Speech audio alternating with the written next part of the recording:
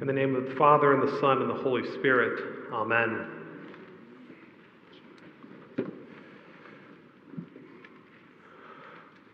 Well, welcome to Ash Wednesday, the beginning of our Lenten season. Do not look dismal, do not lose heart. We're just heading into the next season of the church year, and for some of us, we feel very excited about that. Right, Father Derek? Yes, look at that. Excitement exudes from both of us. When I was a kid, my younger brother and I would play with those little Matchbox cars, and we had a map that we would lay on the floor, and we would play with these cars until, well, we just played forever with them. And I was always, big surprise, I was always the cop in Cops and Robbers, and he was always the robber. He ended up living all over this map, in houses and stores and all sorts of places, and all of the time he would go and rob a store, or he would smash cars together, and I would initiate a chase with my police cars in hot pursuit, sirens and all. A few years later, when I became a teenager, I began babysitting for this family that we knew in the neighborhood. They had two boys. We're going to call them Mike and Jimmy. Mike was the older of the two, maybe 7 or 8 years old. I was probably 14 or 15. Jimmy was only 4 years old when I started babysitting for them. And the thing with Jimmy was that as an infant, he had suffered a brain infection, kind of like meningitis, which had left him prone to seizures. He was verbal, and he was a fun little kid, but you had to monitor him closely. As a teenager, I wasn't really concerned with all of these details because I knew that I had a job to do. And my job was to make sure that they were fed with dinner. After dinner, I would crush up Jimmy's medication, mix it with applesauce, and then make sure he ate it. And then we would turn to play our favorite game of cars. Mike, Jimmy, and I would all pick the cars we wanted. We'd begin to play. Mike, like I, liked to be the cop, so I decided to join Jimmy in being the robbers. Now, in these car games, all would start off well and good. But pretty quickly on, Jimmy's attention and imagination would start to take over. He would lose attention. Pretty soon, his cars were converted into airplanes that would zoom around, evading arrest. Then they became spaceships, which would leave orbit, leaving the playroom, going into the forbidden dining room, where I would have to chase him and get him out. Then he would declare that his cars were invisible and untouchable. I bet you can picture it, though, as Jimmy zooms around the room, and poor Mike sitting there with the mat, incensed. "That's not how you play, Jimmy," Mike would plead. It wasn't how you played. And after a few minutes of Jimmy living in his dream world, the whole game would collapse because the rules had fallen apart. We like rules, it turns out. Our lives are filled with them. Everywhere we go, just about everything we do is governed by an order that we ourselves have brought into being. Now, the great thing about rules is that they do maintain this order. They allow civilized life to be possible.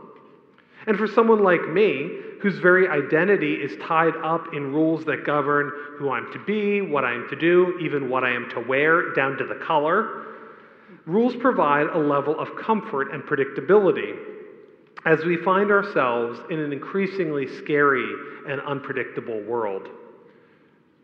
So for those of you who have been to Ash Wednesday before, or to those of you who have observed a Lenten season before, you and I are ready for a season where we add a rule or a discipline to our lives. We're ready to change things up a bit. I'll admit that many of the things, though, that at least I've done over the course of many Lents, they tend to feel like rules. They give up that food, or stop gossiping, or pause social media, or even if you're into what I like to call New Lent, where you add something on, like go to the gym, say something nice every day, read your Bible. Well, these rules, taking away or adding, they're actually really disciplines in the church. They are impositions, yes, sometimes externally, but sometimes they're internal. And this is where disciplines are a little bit different than rules, because disciplines differ in their ends, in what they point to. A rule might have an individual or collective good as kind of a benefit, but a discipline is really meant to change us, transform us from the outside in. So during Lent, we take on these disciplines in hopes that we will grow closer with God. But often, I'm speaking from my own experience here, often these disciplines end up becoming more about me living a better or more efficient life, or maybe just something that's a little less stressful. Things like the Christian diet plan, eat differently, exercise more. There's nothing inherently wrong with that. We all need to start somewhere. And giving up something small can be a seed that grows over the years. So if you've never done it before, that's a great place to start. But Lent, I think, is actually supposed to be more than that. Lent is supposed to be a disruption. It is supposed to be a break in our typical habits. I worry that if I were a babysitter today, equipped with more technology in my cell phone than the space shuttle, that I would sit on my couch, or sit on their couch, giving Mike and Jimmy their respective devices, and then I would turn to focus on mine. So often, we are focused on the things in our lives that really don't matter.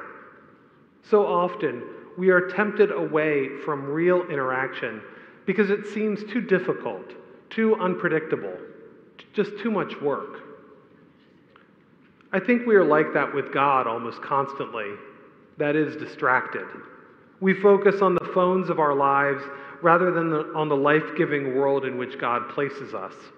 We try to pass the time by filling our consciousness with entertainment rather than listening for the quiet movement of the Spirit. We get lost in our habits of distraction, held in lockstep with one another minute by minute, hour by hour, day by day. And when we finally look up, we wonder why we have so little time. Well, in Lent, God yearns for us to put it down. God cries out for us to look up and to hear God. Lent is about disrupting the distractions of our life. Lent is about unsettling us just enough to catch a glimpse of God through the cracks that have emerged. Lent is even about using a rule, or in this case, a discipline, to break years-long habits that keep us at arm's reach. The rules to break the rules, so to speak. One time, when we were playing this card game with Mike and Jimmy, it was just as every other time. As predictably as it had happened countless times before, Jimmy broke the rules. Cars became planes and spaceships. Cars were invisible and untouchable. And I could see in Mike's eyes that he had had enough. He was done with the chaos and unpredictability. But just as his eyes had glazed over, Jimmy ran back into our field of vision, holding out his car in his hand and yelling, "I'm the robber, you guys! I'm the robber! Did you forget you're supposed to chase me? Chase me!" And with that, he took off, laughing hysterically. Mike changed in that moment, realizing what he was supposed to be doing. He grabbed his cop car, stood up, and took off running after his little brother, laughing at the fresh game brought to new life. Well, in Lent, I think that God holds out God's arms in front of us, hoping that we will look up, praying that we will hear God's voice as he says, "Did you forget? Chase me! Chase me! Chase me!" The disciplines of Lent, whether we take something on or give something up, are all about getting us to look up, to see God, to hear God's voice, and then to take off running freely after God. Amen.